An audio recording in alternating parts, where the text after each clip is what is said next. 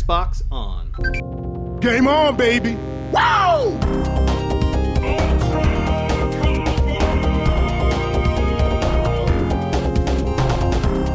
Don't make a girl a promise you can't keep.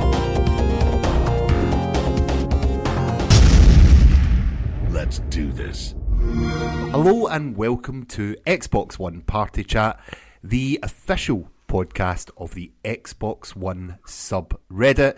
This is episode 3 and I'm joined by Uncle Jesse himself. It's Clayton. Hey there. And the delicious cheese Modmeister. It's Reese. How you doing, Reese? Fantastic, Ross. What is up? What is up? I've not heard that since the 90s. Sorry. That is what is up.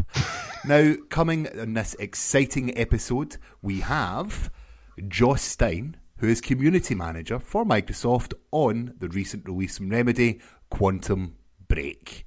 Now, Jesse, do you want to take us away with what you've been playing this week? Yeah. I mean, I've just been playing Quantum Break. I actually sort of sidetracked that and went back over into Dark Souls again for a bit. I can't help but get out of that game, and I'm not talking Dark Souls 3 either. The original Dark Souls over on backward compatibility. I am thoroughly addicted to that game and am determined to make my way to the end of it, and I don't know if the end is ever in sight. But Ross, what are you playing this week, man? I'm still playing Rocket League constantly. I picked up a little bit of the Mirror's Edge beta, and I'm a huge fan of Mirror's Edge, so I was excited to get my hands on that, and it did not disappoint. How's it play? Really good. The combat's been improved. That game was crying out for an open world, and it's got it. And it's now a day one purchase for me. It always was. Awesome. My main question about the beta is how well does it flow? For example, when I tried to play, what was it? The free running game with the zombies. Yeah, I know what you're talking Dying about. Dying Light. Yeah. The free running in Dying Light was great, but there was like no flow. Like the way the levels were designed made it really difficult to get a good run on before you like fell off a roof or bumped into something. Is there a good flow? Is what I'm trying to ask. Yeah, it's not that click sort of constantly sprint running. It's hold the directional down to run. The way that the levels are set out are now being a free world. I actually spent a little bit of time turning off the runner vision in the game and just finding my own routes across rooftops, which was where the fun was at. But at no moment did I feel as if, if I was to fall or anything else, it was my own doing. Aha, because that was a serious problem in the original. Yeah, well, yeah. Although if you put on the runner vision, you are forced down a path, like, you are given the way to go and everything else, and, there's a few set pieces in there. The most fun, I think, is going to be had is just exploring that open world and finding new routes to get to places. And they gave you quite a bit of a chunk of the game. Oh, nice. So, yeah, I'm impressed with it. I've really enjoyed it. It's kept me off gears for the weekend, so... Wow! I know. Well, you've got years for another week? Week now, yeah. Yeah. So, yeah. Reese, what are you? Quantum Break. I'm working my way through it. I just finished chapter 3 tonight before we started doing the cast, and I've also been playing a little bit of this weird indie game from Denmark. Nordic countries represent. Called Stickbold or Stickbold in English, I guess, and it's a dodgeball game that you play in local multiplayer, and it's pretty damn funny. Oh, that's cool. I've not heard anything about this. It's like $5, $8, something like that, and yeah, it's just like a top-down isometric game with really simple graphics, and it's dodgeball. It's like controls like a twin stick. And you throw balls at your friends, but like other crazy stuff happens while you're playing. Like in one level, a whale might jump out of the sea and land on you. I remember seeing trailers for that now. Yeah, that did look really cool. And I think doesn't the map isn't the sort of like the playing ground changes as you're playing the game, right? Yeah. There's stuff you can break, stuff happens, and you can tweak all the options like for how frequently that sort of stuff happens. A bit like Worms or Bomberman. In a way, and it actually has a campaign that you can play in co-op, and it's pretty funny.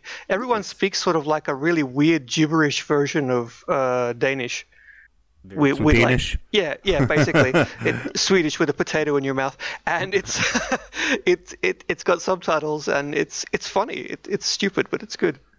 Well, you know something, you've led me on to the next story quite well, because user Potato King. Actually, or is it Potato King? Potato King. The user has posted this week in the subreddit about watching live TV on your Xbox One. Did you guys see the story this week? Yep. I did. I see everything. Cool. So after reading it, so to give the listeners a bit of an outline, there was an app that you can download to your phone that will allow you to stream TV to your Xbox One. Do you use the Xbox One for TV or multimedia, or is it just gaming? For me, this is for sure something that I use all the time, not just for gaming. I'm constantly using it for streaming live TV. I've got the Hoppage TV tuner attachment that works with the Xbox One, plugged into a little satellite dish type thing where I can get all of my local channels in HD on my Xbox One. So if at night, if I'm working on projects, I have that up and running, and I'll be watching Seinfeld or Big Bang Theory or something like that on the background. Aside from that, though, I really do use it a lot for things like Netflix, and now that Game of Thrones just started back up, I just started a free trial of HBO Now, and it's pretty darn nice on the Xbox One. So yes, a big yes for me. Watching other content other than just gaming there. Yeah. Now, of course, Microsoft set out for the Xbox One to be the central device for your living room. Reese, do you think they achieved that? Well, I mean, yes and no, because it really depends on what you've got. Like if you haven't got the Kinect, then you lose a lot of features that would sort of make it the focal point of your living room. Like, for example, now that I've got the Kinect, if I say Xbox on, it boots up my TV, it boots up my cable box, it boots up my sound system. And I really don't need to do anything else. Everything can be pretty much accessed through the TV, Netflix or Live Air TV. I have like a server box that I use that with movies and videos and pictures and stuff, and I look at that through the HDMI in, and it's pretty close. But if you haven't got the Kinect, then there's a disconnect. Get off this podcast. What? Get off this podcast. It's really late, okay? I don't even know where I'm going with that rambling fucking sentence. Oh. Beep. But now, for me, I think the game changer as such would be if they were to bring in DVR support. In the house that I stay in, I can actually only get one satellite feed. So I can only watch or record. I can't watch and record. Okay. Does that make sense to you? Yeah, Mm-hmm. yeah, no. Yeah, so I can't record if two things are on at the same time. I have to rely on a catch-up service. If Xbox was to bring DVR support for my machine, that would allow me to record as well as watching, so I could watch my live TV in the Xbox while I record from my satellite feed. That would be an absolute game changer for me. That would really make it the full multimedia experience is what I need. I do turn it on, and it immediately boots to the television every morning when I get up. I'm like you guys, and I am always saying Xbox, go to Sky Sports. Mm-hmm. And I mean, for me, I wouldn't have any use for a DVR because I don't watch live TV. I only watch, like Netflix and other like on-demand services. But more options are always good. Like, who would say no to more options? Right. Exactly. I don't know why anyone would not want that. The one question that always comes to my mind is, I don't have or I guess I should say I don't have a DVR. I think what I'm trying to say is normally some people have a DVR recording device hooked up to their computer where they'll record shows straight off the air onto their computer. I'm wondering what the size of a 30-minute show is, or an hour-long show, because that's all going to be stored to your Xbox hard drive. Or in some cases, if you have an external hard drive, you might be okay there, but it's sort of like how much storage is that going to eat up of already my limited space that I have right now for all of my games? That's actually something I never considered, is the size of it. Right. Yeah, it is. I don't know the file sizes. I've never looked into it, but I suppose that is food for thought. It would definitely need some options, like 720p, 480p, 1080p, and maybe even like a limit to how much storage space is reserved for your DVR. Mm-hmm. Reese, have you noticed anything else in the subreddit this week? Actually, yeah. Just yesterday, user Pizzatarian posted the new Killer Instinct trailer for the new character Mira. I love Killer Instinct. What do you guys think about it? I personally really think Killer Instinct is a great franchise for the Xbox One. I have only played it once or twice. It looks absolutely stunning. I've heard it plays ridiculously well. So it's great to see that they're providing more and more content still for this game. And I just remember them, it wasn't that long ago, maybe a month ago or so, weren't they announcing that there was a whole bunch of graphic improvements that they were rolling out with the game as well? Season 3. Yeah, Season 3. Mm-hmm. Yeah. And it's coming to Windows 10 as well. Yeah. Oh, I didn't know that. Well, it's on Windows 10 just now, but this character as well is coming to Windows 10 as well as Xbox. That's great. So. Yeah. For me, I am terrible at the game. But do you have fun? I have fun. That's all that my matters. 5-year-old could probably beat me at it. I have never been that great at fighters. I'm not sure if that's a familiar term, a button basher. Masher with an M. Masher. Right, Yes. We say basher. But yes, I'm not the best player, so I couldn't be entering any tournaments anytime soon. But when I'm playing it, I'm having an absolute blast. Reese, I'd imagine that you're a great Killer Instinct player. I'd like to believe that I'm a great Killer Instinct player. But I do enjoy the game. I enjoy fighting games. I have played them forever. In fact, I shared with you guys the story of when I was much younger. I lived in a share house where everything was decided by Street Fighter. Right. So for me, not Street Fighter. Well, yeah. For me, fighting games are just they have a special place in my heart. And this new character actually seems really cool. She has what looks like some pretty unique mechanics in that she's a bit of a glass cannon, and she seems to put out like heaps and heaps of damage. But as you're attacking, she hurts herself. To get your health back, you have to like bite onto them because she's like a vampire or something, and you have to drink their blood in like a grappling move. So it's like a huge sort of like risk reward. So you can imagine, the really, really pro players could do some real damage with that. Mm-hmm. But if you mess up, you're dead. That's right. So is Killer Instinct's Microsoft Smash Brothers? Like, who would you like to see? They've got the Arbiter in there. They've got a Battletoads. What other characters would you like to see coming to Killer Instinct? I think that Joanna Dark would be just awesome for the franchise. That would be That cool. would be really cool. Yeah. A whole bunch of guns and stuff like that. Mm-hmm. That'd be pretty cool. I think on my end, I would really like to see something off the wall. Something from Sunset Overdrive. Maybe the Fizzy from Sunset Overdrive would be pretty cool to have in there. That would be awesome. Guys, can you guess what mine would be? I'm going to go with Banjo from Banjo-Kazooie. No. Second guess? Is it the fan favorite from our past guests? One of the dog from Duck Hunt? No. I don't know. Nintendo would never give us a license, would they, you know? I think I would have to go for a Gears of War character. So either Marcus Phoenix or... Actually, I think I'd want to see the Coltrane. But he wouldn't be able to lose. No, you couldn't lose as a Coltrane. No.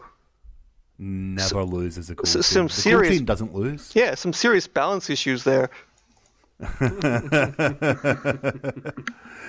Or the Master Chief. The Master Chief would be good, and you could have the Arbiter Master Chief fight. Yeah, and he was in Dead or Alive 3. So he was. Forgot all about that. Right. That's right, he was in that. I completely forgot that he was in that game. You know, I wouldn't mind seeing someone from one of the Dead Rising games. Would be pretty cool. Oh, yeah. Frank West. Frank That's mother West. You can beep that out if you like, but that has to stay because he's just such a badass that he literally punches you in the stomach and rips out your intestines. Like that's one of his special moves. Frank would be perfect. And then he takes a selfie with your disemboweled corpse. You're going to say you're disembodied? What? Your ghost?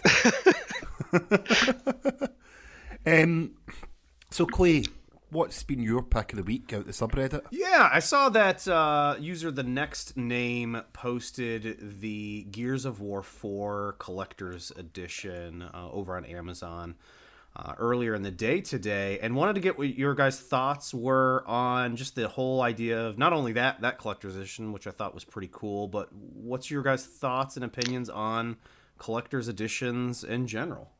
Well, I'm pretty sure that Ross has little to no interest in a Gears Collector's Edition, just for some strange reason. Right, I own one Collector's Edition. And I think I've mentioned it to you before. And it's the Gears of War 3. Well, okay. You know, Shocking. This one also has another awesome-looking statue with it, so...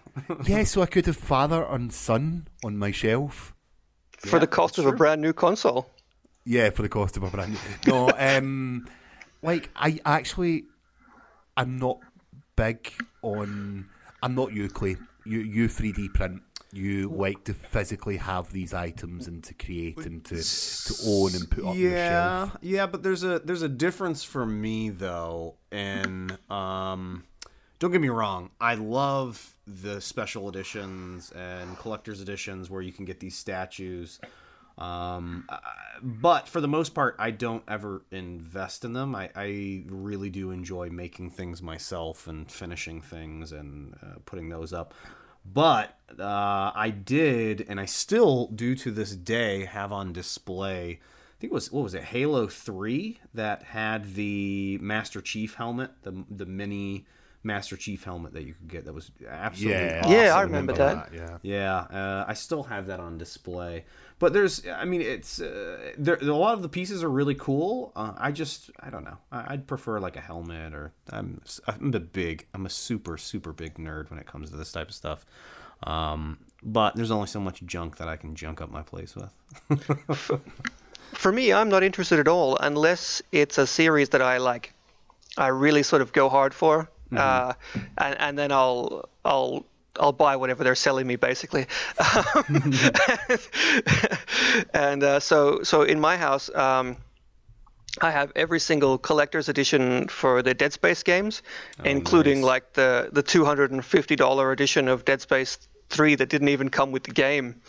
And I also have I even have like a replica plasma cutter that lights up and everything. That's the one that I was thinking of. That's Yeah. an awesome one. It is great. And I also have quite a lot of Borderlands stuff because I'm like a huge Borderlands fan. I even have a limited edition poster. They only made 250, and I think mine's number like 100 and something. But it cost more money than I'm willing to admit on the podcast. But it does look nice on my wall. You know what I was wondering, and I'll ask both of you guys, is why don't they make collector's editions with T-shirts? I would gladly pay like $70 or $80 for a game that came with an exclusive T-shirt. I got one with Watch Dogs. Safe to say I've never worn it. Yeah, I can't blame you on that one. Yeah. It's funny because the Dead Space collector's edition I mentioned came with a collectible water bottle. But why not a T-shirt if a water bottle? Well, you need water when you're in space and you're being chased by those necromancer weird things. Necromorphs. Well, actually, to be fair, it's meant to look like one of the health packs in the game. That makes sense. Yeah. See, there's one thing from this Gears Collector's Edition that I really, really want, and it's not actually the statue. What is it? It is the frag grenade keychain. Oh yeah. Oh, wait a minute. Yeah, you're right. Actually, Yeah, I'm looking at it right now. Yeah. Yeah, like, if anyone is buying this, please, if you're willing to send it to Scotland, I really want that keychain, because I don't think my wife would allow me to buy another statue. But, although she is a huge fan, so it's a possibility. Ross, man, I'll have to make you a 3D printed frag grenade then. Yes. To see about that. Please I don't know about do. shipping that across. I'll just have to come and pick it up. That's right. Yeah, but I'm actually more interested in the digital edition this time round. I don't know if you guys seen this. No, what comes with the digital edition? I haven't actually seen. Usual season pass, the pre-order bonus, but you also get the game 4 days early. Oh. That's a nice little perk. It is, isn't it? So, in UK money, it's $79.99. Not sure what that will translate into dollars, but it's up live for pre-order on the store just now, and it clearly states that you will get access to the full game 4 days early. That's nice. And so not just the multiplayer then, so you'll be able to jump right into the campaign if you wanted to. Yeah, that's what I would do. Essentially, is have that done by the time everyone else gets it on the Tuesday.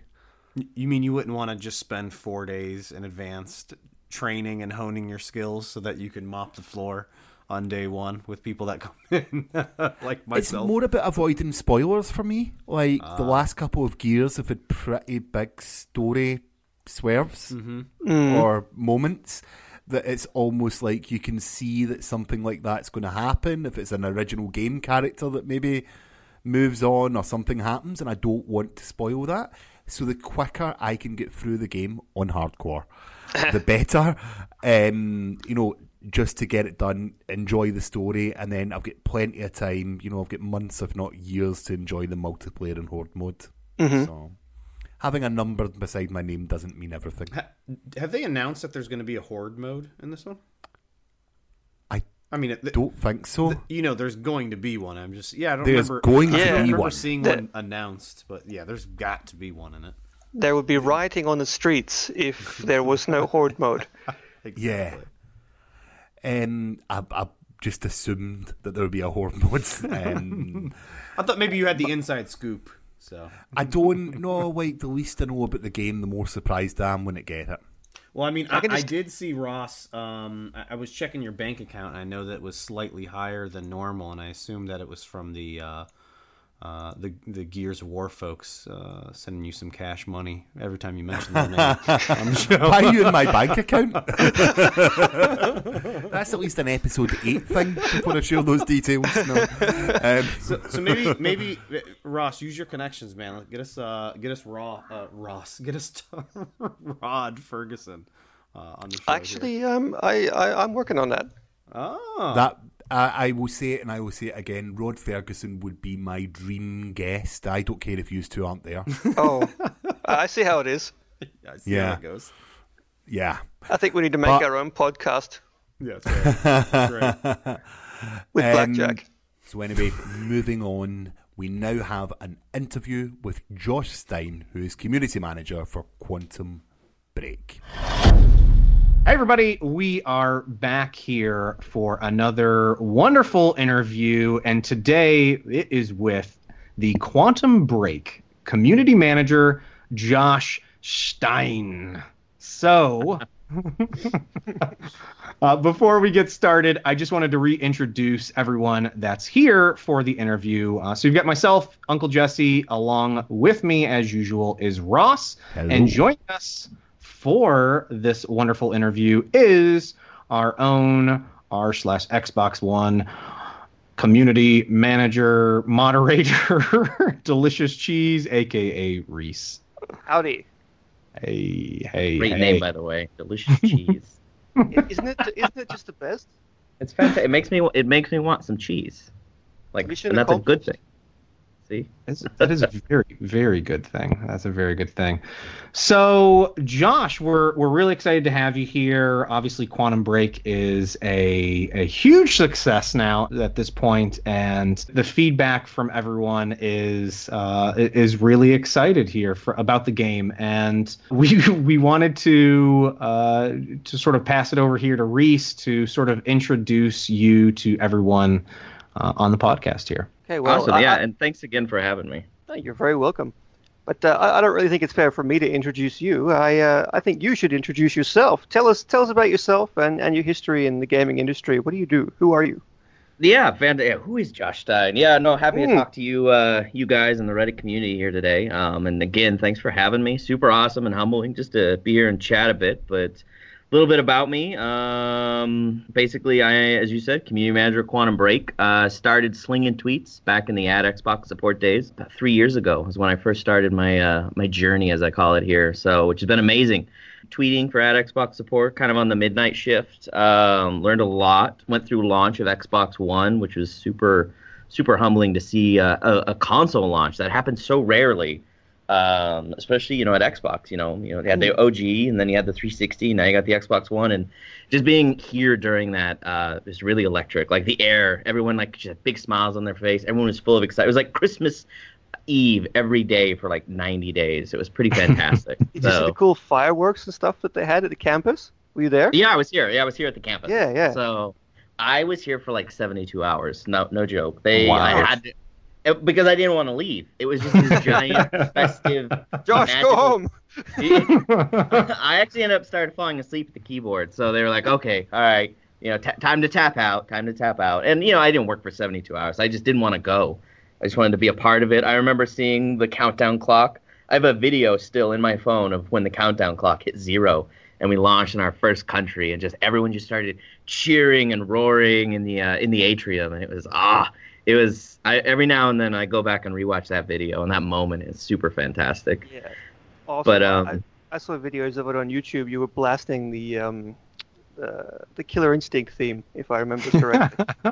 Yeah, they had some music playing, so it was pretty exciting. But yeah, I did that for over a year, and ended up working my way to the Xbox Ambassadors team. And that's when I first got my first taste of community management. Helped run that program. It existed for a long time, and it's evolved from experts into Xbox Ambassadors, and it's still evolving. The site relaunched actually during my tenure, and it was really cool to kind of introduce that to the ambassadors, and that program's growing exponentially. And then the MVP program rolled over there too as well, which is kind of like our super high-end community leaders that we have out there who actually run their own communities, Xbox-centric communities on their own in their own free time, while they have wives, husbands, boyfriends, girlfriends, children, day jobs, night jobs, and it's really cool to see those leaders. They kind of just step up and kind of lead the charge there. And I was awesome enough to meet those fine folks and hang out with them and help run their program with my coworker. And then, as you said before, in the beginning of January, very late in the project, I came on to help get Quantum out the door. And there was an opportunity there, and I was fortunate enough. Lady Luck flicked me in the head and gave me that opportunity. And Quantum is now launched. I mean, where are we at? The 19th? So we're a couple weeks now past launch, and it's been, holy cow, it's been crazy awesome. Just seeing everyone pour in, the love for Remedy games, the love for a really story-driven, rich game has been phenomenal. The fan art, there's a comic book this guy's writing now. I just saw, really? on DeviantArt, he's writing his own comic in the world of Quantum. Okay. I'm just watching all this. I mean, that's the great thing here is we live in a multiplayer world, I now feel like, We have very multiplayer centric games. Halo 5, Gears of War, Smite. Like I love playing Smite. You know, those always connected games. But every now and then, I really like that there's studios that are just focused on driving about as rich a narrative experience as you can process. And of course, Remedy's at the top of that list of one of my favorites. So yeah, right now we're just riding that wave. I'm talking to the Quantum community from @QuantumBreak and Facebook and Instagram handles. I'm hanging out in Reddit actually and seeing what the community's saying. We're just listening to feedback and listening to what people think of the game. Cool. That's awesome. So that sort of leads me directly into I guess some clarification for the audience of what exactly is a community manager, and I guess what is it that you do for Remedy? Yeah, I get that question a lot too, and it's different for different studios, publishers. So here at Xbox, I work on the Microsoft Studios team, and we handle a portfolio of studios games: Recourse, Scalebound, Crackdown, and of course Quantum Break. And then we have our big, our heavyweights like Gears and Halo and Forza. So, and basically what I do every day is it's my job is, to put it as simply as I sit at tables here during meetings with marketing, PR, Remedy, these fake tables, during calls basically. And it's my job to be the voice of the community and make sure they get the most direct access to what the community's saying, the feedback they're giving, the troubles they're having, what they're most excited for pre-launch, kind of what is the pulse on community.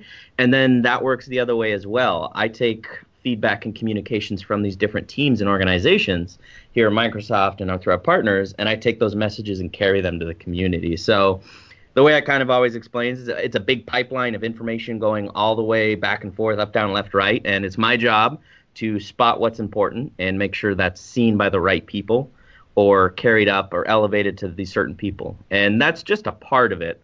I also handle all the social channels for Quantum Break.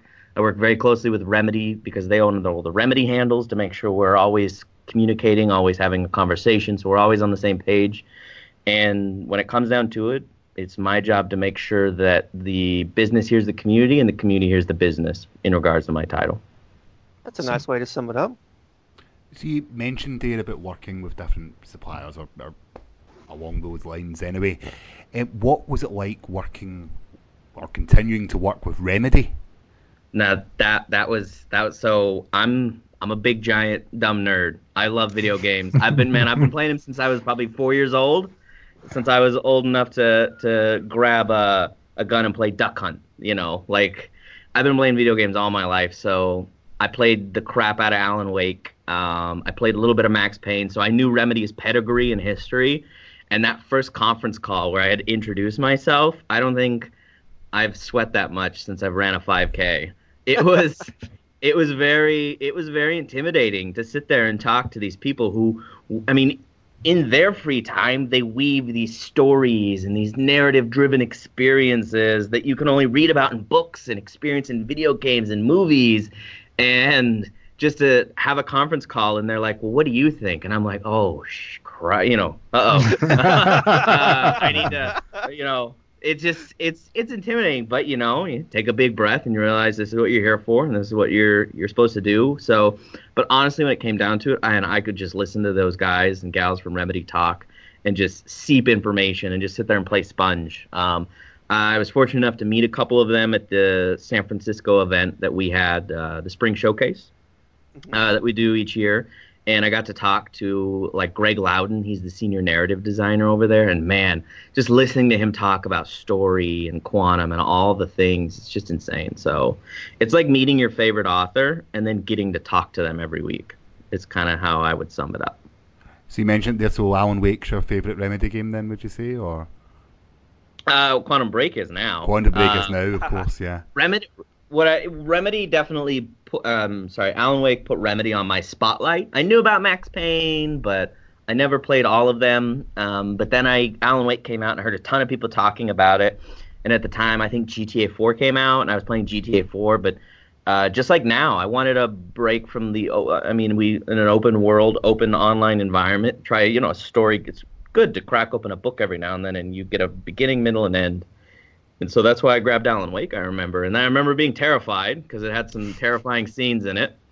And I'm a big old pansy when it comes to scary movies and stuff. So it scared the crap out of me a bit, but I ended up enjoying it. You know, Barry was hilarious and going through the story, the light mechanic, you know, it was something different, something new, right, something fresh. And, you know, to wrap it around in a circle, that's kind of what Quantum is doing now with the Xbox One, I think. You don't have another game really like that that we've launched. No, and that's the point. Remedy wants to give you something new. They're not afraid to, like, let's push the barrier in telling a story. Why do we have to follow the page book when we can write our own damn book? So it's been pretty cool. Yeah.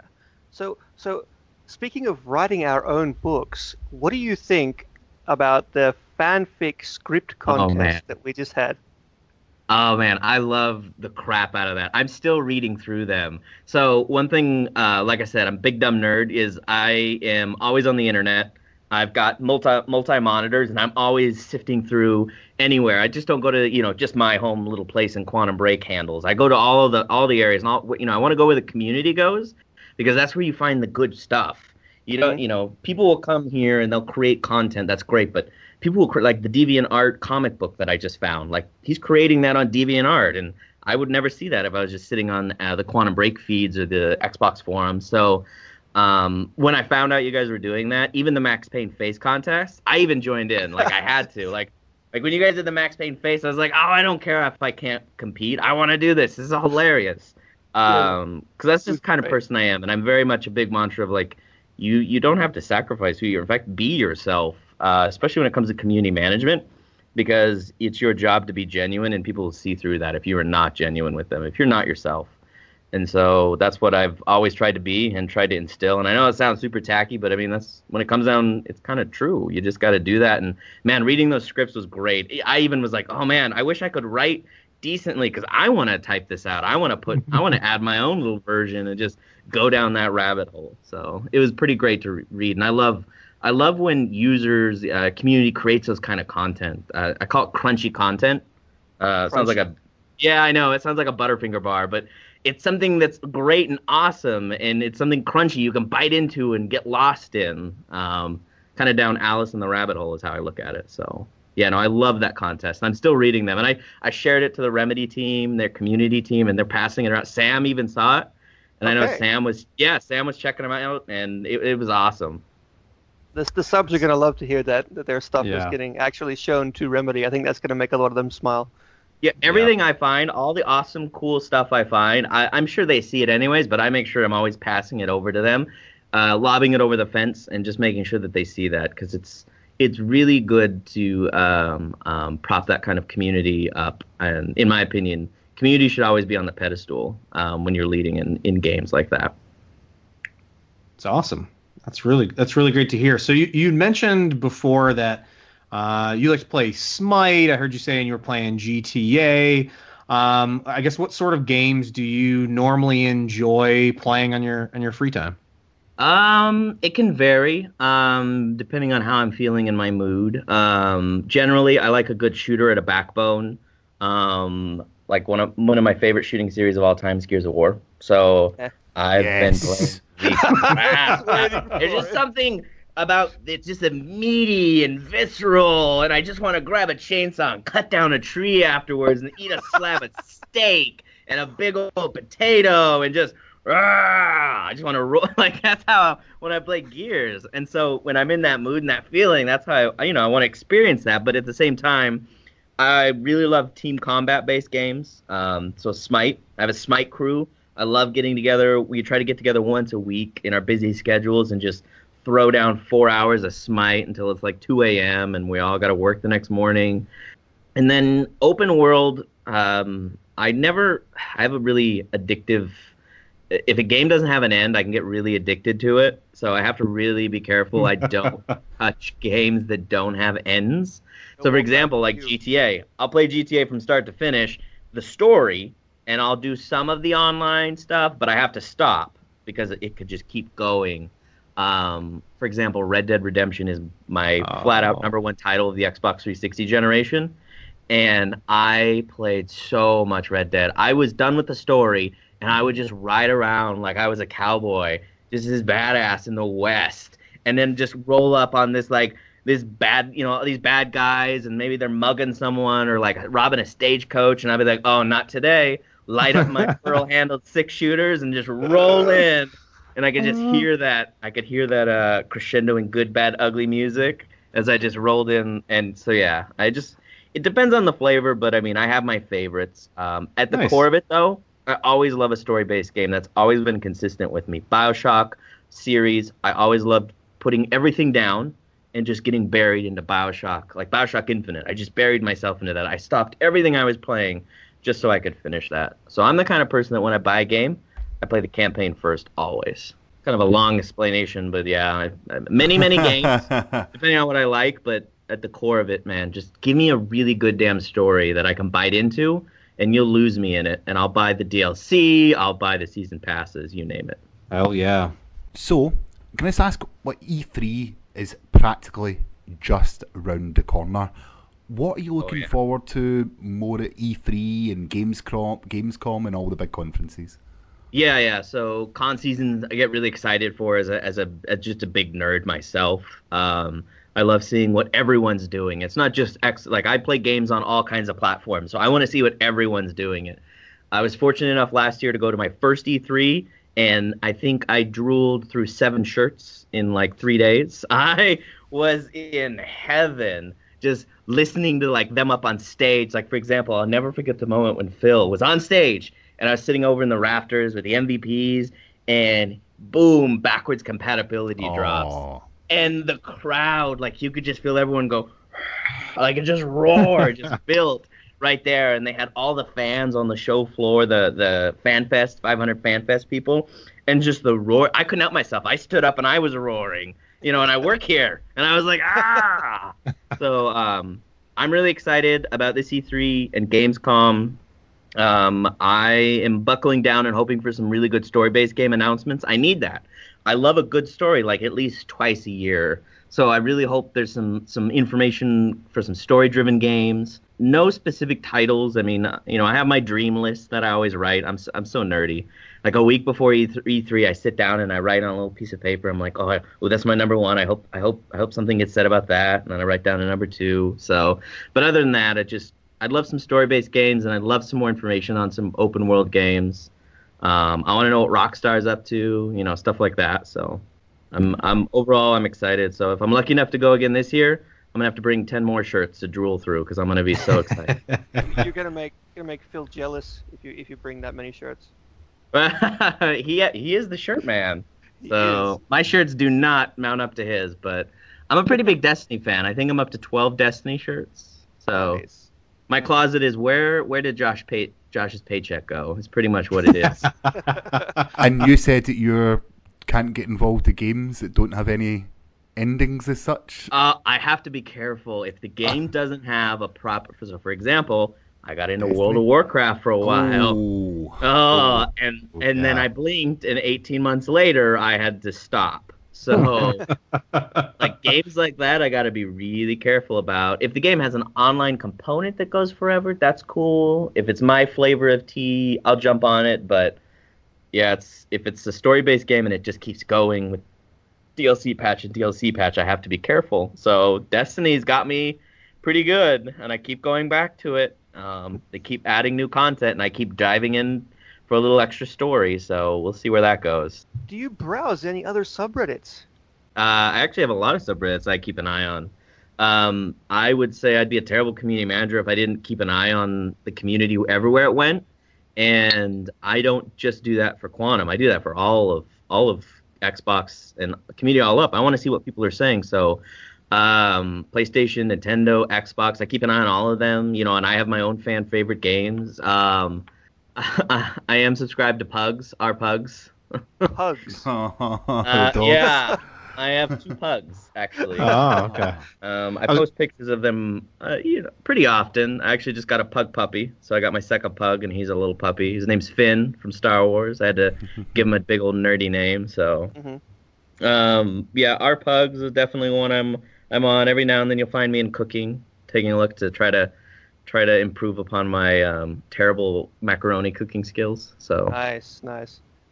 But mostly, to be honest, yeah, gaming. In fact, my homepage every day I open up, my browsers auto open to Twitter or TweetDeck, so I have all my Twitter accounts I keep an eye on, and our Xbox One, our gaming, all those pop up automatically. So that's the first thing I do every moderate day. both of those.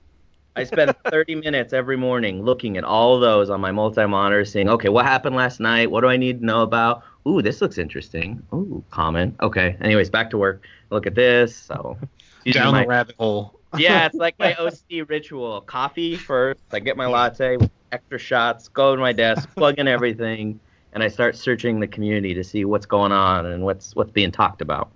So you said you use TweetDeck, and you said that you tweet out pictures of pugs. How close? Occasionally, and beards and coffee and nerdy crap. If it wasn't for TweetDeck, would you actually be posting pictures of pugs out in the Quantum Break social feed? Oh, man. I almost did one morning. So I hadn't had my latte yet, and I was talking to some Quantum fans on Twitter, and then my pug was sitting there sleeping. I was like, oh, I'll do a picture of my pug. Like, Monday mornings got me like, and because he was all upside down with his, like, tongue open, and I was being cheeky. And then I realized, ooh, I'm on the Quantum Break handle. The Quantum Break community would have been very confused if they suddenly, like, Monday, like, Quantum Pugs would have probably became a hashtag within the day. So, because it's funny enough, on launch day, one guy tweeted me a picture of his dog watching him play Quantum. I think it was the day after launch, and I retweeted it because it was a great picture. It was so great. I had to share it. And suddenly, I got a flood of dogs watching people play Quantum, and then cat people started chiming in, and it was cats watching Quantum, and it created like this probably 35 tweets from people just tweeting at me their pets watching them play Quantum. I think I saw a guinea pig, and it created. So yeah, I had to be careful. Like, you can easily start a trend. I mean, that was a good trend, but they probably would have been like, so Jack Joyce, pugs, is this like Quantum Pug confirmed? Like, what's going on here? So, yeah, it was So what definitely you said is you got tweets for Watch Dogs too? Oh. Nice one, Dad. Good one.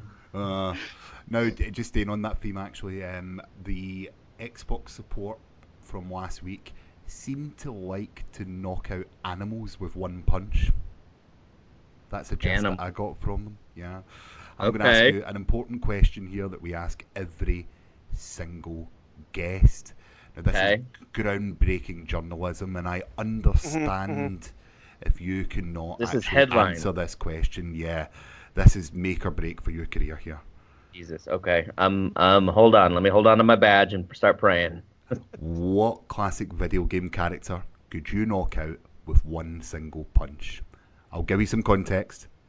The Major himself said Frogger. Ooh, that's a good one. And apparently animals are leading the charge with that Xbox support. Yes. Oh, man. I don't want to follow the conformity, but, there's one little bastard who I've always wanted to knock out, and it's that damn dog from Duck Hunt, snickering at me, mocking me. You have a kindred soul. Sassy thing right. He is. And I'm like, you know what? You just, every now and then, I just want to punch it. Not condoning punching dogs, but that little cartoon dude, man, just the way he's got a little too much sass. He needs a peg off of it.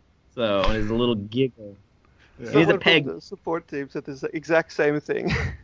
Yeah, exactly. Super answer. Yeah, that little sassy guy. Other than that, probably the crows from Battletoads. Those bastards. Oh. Every time. Every time. Oh, no, those damn electric bots that shoot you and zap you right when you're about ready to hit them. Ooh, that'd be a close second. I hated those things. Hated them. What?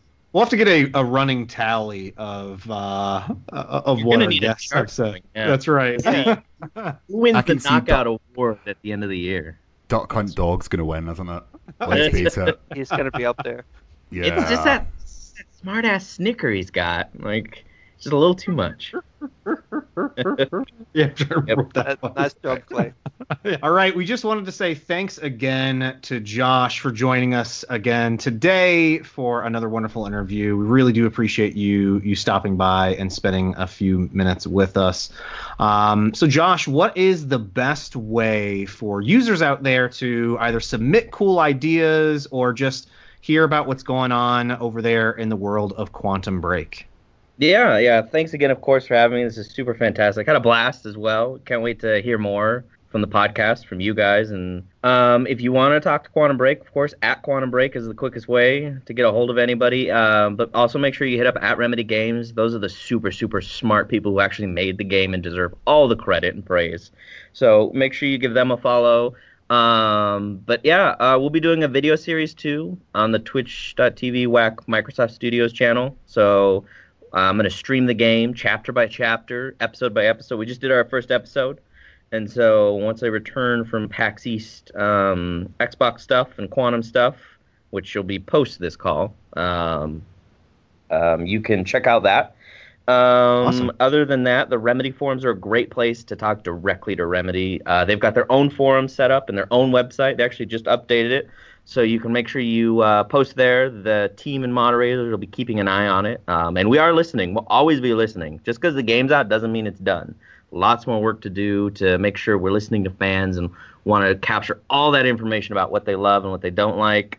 But other than that, thanks for having me on. And of course, I'm always biased, but I want to say thanks to the mods at our Xbox One and Reddit. I think mods are some of the best people ever. I was fortunate enough to help run the mod group here for the Xbox forums for a little bit, and I think mods are some of the most selfless heroes that exist out there. So I want to make sure to give them. I know. I mean, we're gonna get sentimental here. I'm going to cut this bit out. I know. I could reach through and hug every mod I could. So There's I've had something in my eye. I've met a couple of the forum mods on our own Xbox forums, and those guys and gals are some of my favorite people. People who volunteer their free time outside of their lives and their duties and their responsibilities as humans to help a community improve even just a little bit better at the end of the day, I think are the best people out there. So I do want to give them a shout out for the mods of Xbox and our Xbox One. Thank you. Well, we just had a virtual hug. We did. Yeah. Well, thank you so much for joining us. Yes. Anyway. Yes, thanks again. So thank you, Josh, for that. I can't believe another guest said the Duck Hunt Dog. Is the Duck Hunt Dog going to finish top of the leaderboard? It's looking that way. Yeah. After 3 episodes, it's already had 2 mentions. I think it's just that he got in there really early with a lot of people and sort of caused some like serious mental scarring / PTSD. I'm actually, I'm sure I can mention this. The IGN UK podcast, their whole community is called the Duck Hunters. Oh, really? Yeah, and it's all based upon the Duck Hunt Dog and the game Duck Hunt. Just it's something that was said on a podcast, and every time I hear someone say about Duck Hunt, it just makes me think of that whole community. Okay. Talking about communities, actually, we got some feedback from them last week. We did. Yeah. Jesse? Yeah, user Bert Wonderstone was actually wondering... That's a great name. Yeah, exactly. Really good name. Was actually wondering why backward compatibility and being able to play your Xbox 360 games on your Xbox One is such a big deal to a lot of folks. And in his opinion, it really doesn't make a difference to him, and he'd rather be focusing on all of his money and effort playing brand new games for this console generation versus stuff that was available back on 360. So, Ross, man, what's your feelings on backwards compatibility? I personally really like it. Now, there have been a few moments where I've bought a game that I really shouldn't have because it's backwards compatible, and it just so I have it. But the reason being is time restrictions meant there are quite a number of 360 games that I didn't get round to playing. And I can't wait to get a hold of some of the ones that they've announced, like the earlier Black Ops games, Skate 3, Like games that I maybe missed. Black Ops. The first time round, Black Ops, yeah. And Composure. Red Dead Redemption, yeah. But basically, like, the only thing that I would say is I wish it happened very early in the console life cycle. And the reason being, when being a day one adopter, I did feel as if there wasn't that much content at the beginning. I don't know how you guys feel. And having that 360 backwards compatible might have filled the gap a little bit. It would have helped. Yeah. Definitely would have. Yeah, so that that's my only... It's not even a criticism because we didn't think they could actually do it. The more content or the more choice I have to play, I am never going to say no to that. So I'm all for it. And with me, I'm exactly the same as I mentioned earlier. Like, who hates options? Like, I personally have only used it while I'm playing Rare Replay, but it's more games, more options. Like, why on earth would you say no to more games? Right. Yeah, I just don't. I don't understand it. I mean, Bert, man, I'm sorry that you don't feel that way. But for me, I love being able to play 360 games on my Xbox One. I still own my 360, and the only reason I own it is because I don't want to get rid of it, so I can still play some of those games. I still have a back library of games that I never got to on the 360, like Ross said, and those now being ported over to the Xbox One. Slowly but surely. In some cases there, it's like rapid fire with the announcements that Major makes as soon as they're available. It's great. I love being able to jump back in there and play those again. I mean, like I just said earlier in the show, I'm playing the heck out of Dark Souls right now. I never played that on Xbox One on Xbox 360. I've owned the game myself for a while, but just never popped it in for whatever reason. It was through backwards compatibility. Decided to download it and play it, and it's all digital. Not to mention that it's as someone that owns and pays for games with gold or a gold membership, you get those 2 extra free games that you can now play on your Xbox One. So every month we're getting 4 games now, and I think even in some cases they up that to 5 every once in a blue moon. But that's just an awesome deal, and I think there's a lot of people out there that never got a chance to play a lot of these 360 games. So why not make those available and let everybody else play them? I don't think it's really taking a lot of development time away from some of these developers. I could be completely wrong, but it sounds like it's super easy. Just hit the button and it's done and it's ready, right? That's why I'm, Yeah, I'm sure that's how it works. That's how all software development goes. It's just ones and zeros. I think there's something else to consider here. We are all, we know the majority of the planet had a 360 the last generation, okay? But not everybody did.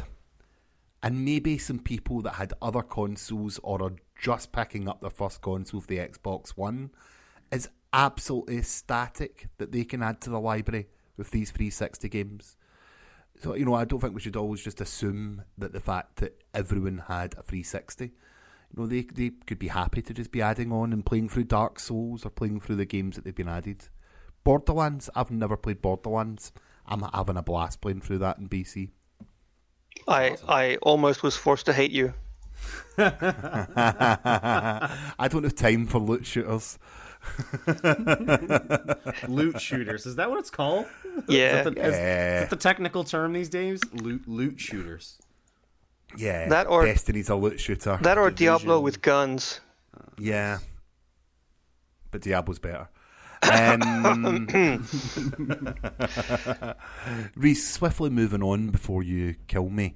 Was there anything else? I've got my finger hovering over the ban button right now. Do you want to see if was there any other feedback? I think I put a call out in the group this week as well.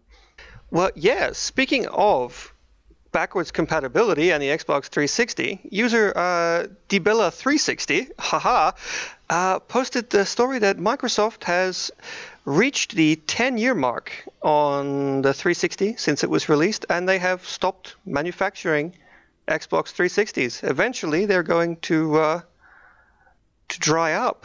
and a lot of users were talking about their most fond memories of the 360, especially you JWM1130 with the awesome name that just rolls off the tip of your tongue.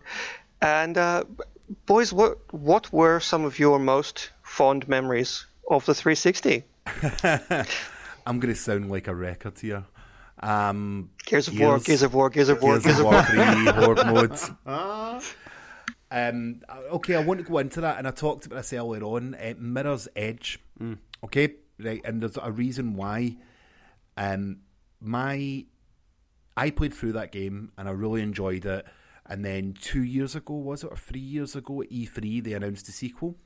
Okay, and that made me dig back out my 360 to play Mirror's Edge again. And my infant son, who refers to Faith as Dida for no apparent reason, that's just what he still calls her that. Seems legit. Seems legit, yeah. He just loved watching it. And that is the first bond I had with my kid over a video game. Aww. And he was very young. So although it wasn't early, it was very late in the 360 lifespan, that is my 360 memory, is having that special moment with my kid and bonding over a game. I can totally see why a kid would be drawn to a game like Mirror's Edge, because it's very simple geometrically and has like all these bright primary colors everywhere. So I guess it'd be really visually interesting for a young kid to watch. Yeah, and just even like the little cut scenes. There's a scene with a wrestler type guy. He just loved to watch it. You know, he was quite young at the time, and his eyes were transfixed on the TV when I played it. And you know, it was just a nice moment. I'll always remember that. I really love the soundtrack to Mirror's Edge. I play it every now and again. Yeah, and to be honest with you, playing the second one, they seem to have sort of nailed that a little bit again. The soundtrack is good. It's very distinctive. You can recognise it's a Mirror's Edge game solely by the soundtrack. Well, it's the same composer. Yeah. So over on the 360, I mean, I can distinctively remember being in the stores, not owning a 360 yet, but being in the stores and seeing the Samsung displays that they had. It seemed like in every single location that it was showcasing the Xbox 360, where it was this sort of gray and black triangular Samsung LCD TV, and playing, I think all of them had Call of Duty on there, and just being blown away at how amazing it looked, and thinking this is the best video games have ever looked or ever going to look. I remember that feel. Not hold up today, but I just remember being blown away with that. And I think it was a combination of the console plus, you know, LCD and plasma TVs were just sort of taking off at that time, the HD TVs, and that whole thing just really sucking me into it. But on top of that, I can remember getting the Xbox camera. So for the 360, you could buy a little attachment camera, and I bought it specifically, I think it was Rainbow Six Vegas, allowed you to sort of scan your face and put your face into the game, and it was the most horrendous looking facial scanning and mapping ever. But I thought it was one of the coolest features, and I still wish to this day that more people incorporated that into their games, especially now with your Xbox One Connect. But man, I love the 360 and have a lot of fond memories of it. How about you, Reese? Well, for me, about 8 years ago now, I was living in Australia in a tiny town that is masquerading as a city called Perth. Shout out to anyone who lives in Perth at the moment. Mm-hmm. And I was the boss at the particular establishment where I was working, or at least the shift leader, and I abused that position to give myself and my friends the same day off, which was Thursdays. So every Thursday, the guys would all come to my house, and we would all play Guitar Hero and Rock Band for like at least 1 or 2 hours every Thursday, and that was just amazing. There was so much fun had on those Thursday afternoons, and I can also remember very fondly Gears of War on on launch day. Playing I marathoned the campaign with my cousin in split screen from midnight. Once we got back from the midnight release, that was great fun. I also have fond memories of the Halo 3 beta. I enjoyed the beta more than the game. I don't know why. It just had this amazing sort of this has never been done before sort of atmosphere to it. And I also very fondly remember Uno on the 360, which was no. Yes. Speaking of the Xbox camera, Uno was chat roulette before chat roulette was a thing. Playing Uno late at night, American time, like if you played when it was the Saturday night in the US, you would see some of the most amazing stuff. All trying to play a game of Uno. That's the most PC version of what I can say. All standing tall and in a row. Oh yes. I hope you guys like sausage, because that was if you were lucky, my friend. No. Yeah. What? Okay. But yeah, that different memories about Uno than what I've got, to be honest with you. So. Well, anyway, it's not the end for the 360. It lives on. They are still supporting it anyway, which is great. We're still going to see games of gold for the foreseeable future, and we can still play titles in their Xbox One with backwards compatibility. So the 360, although you're not being made anymore, you still live on in all of us. We love you. I'll miss you. We actually asked out for people to mention their memories, and literally hundreds of people ignored it, so here's the one person that responded. Hey there, Party Chat. I just wanted to share a few of my own Xbox 360 memories in under 30 seconds, or it's free. First, launch night. That was awesome for me, sitting there with other gamers, freezing our butts off. After hours of sitting on that concrete, we finally got the boxes, and boy, it was great camaraderie, but I probably wouldn't put myself through that again, thanks to Amazon and the internet. Second it's got to be getting that beast home and unboxing it and downloading my first digital game, Gauntlet. You can't pick up Gauntlet anymore, but it started an addiction for me, and I've bought hundreds of titles since. Probably played about a third of them, and I should also probably feel bad about that. Great podcast. Keep it up. Thanks. Guys, that's another episode over. Can you believe it? Number 3. One more in the books. So, Reese, can you let everybody know who we've got lined up for next week's show? Oh yes, my bag of goodies once again is endless, and I am a generous god, as they say. Modest too.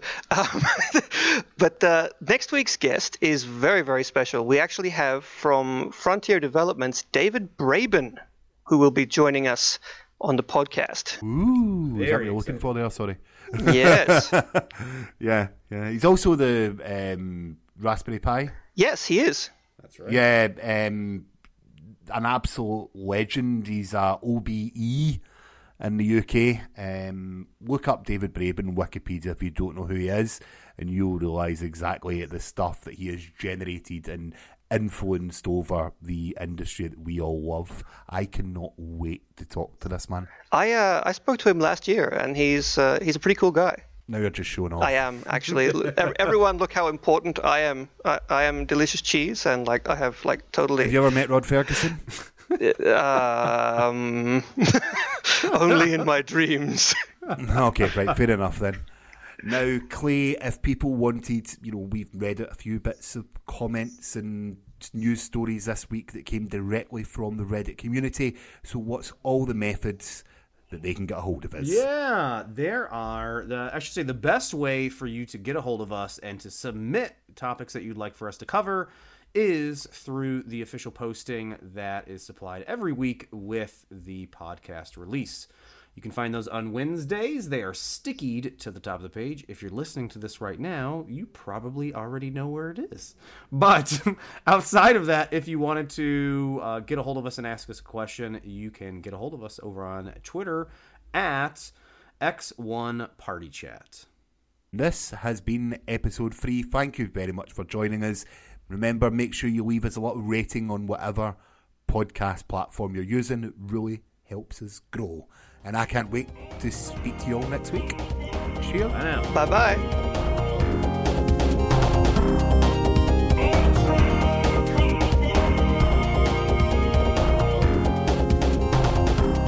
Don't make a girl a promise you can't keep. Let's do this. Before we jump into the show, we're really excited to let you guys know that we have a awesome interview lined up with Josh Steen of the Stein. I even wrote Stein, not Steen. It's right there in the notes. So, Josh, I apologize. I butchered your last name, not only in our interview. A wonderful interview with Josh Steen, who... Stein, right? God damn. Yep. All right, before we get things started this week, I'm really happy to let you guys know... Stein. All right, you guys, before we get things started this week, we have a wonderful interview lined up with Remedy's own community manager, Josh Steen. Oh, my God. I wish you could see me face palming. And he doesn't work for Remedy, he works for Microsoft to say he's a community manager for Quantum Break. Quantum Break. We have to make like a supercut of every time he says the word Steen at the end. A wonderful interview with Josh Steen, who... Because you know I'm all about that Steen, no trouble. I'm all about that no trouble. I'm all about that no trouble. I'm all about that bass. Stein, not Steen. Ross, feel free to cut this.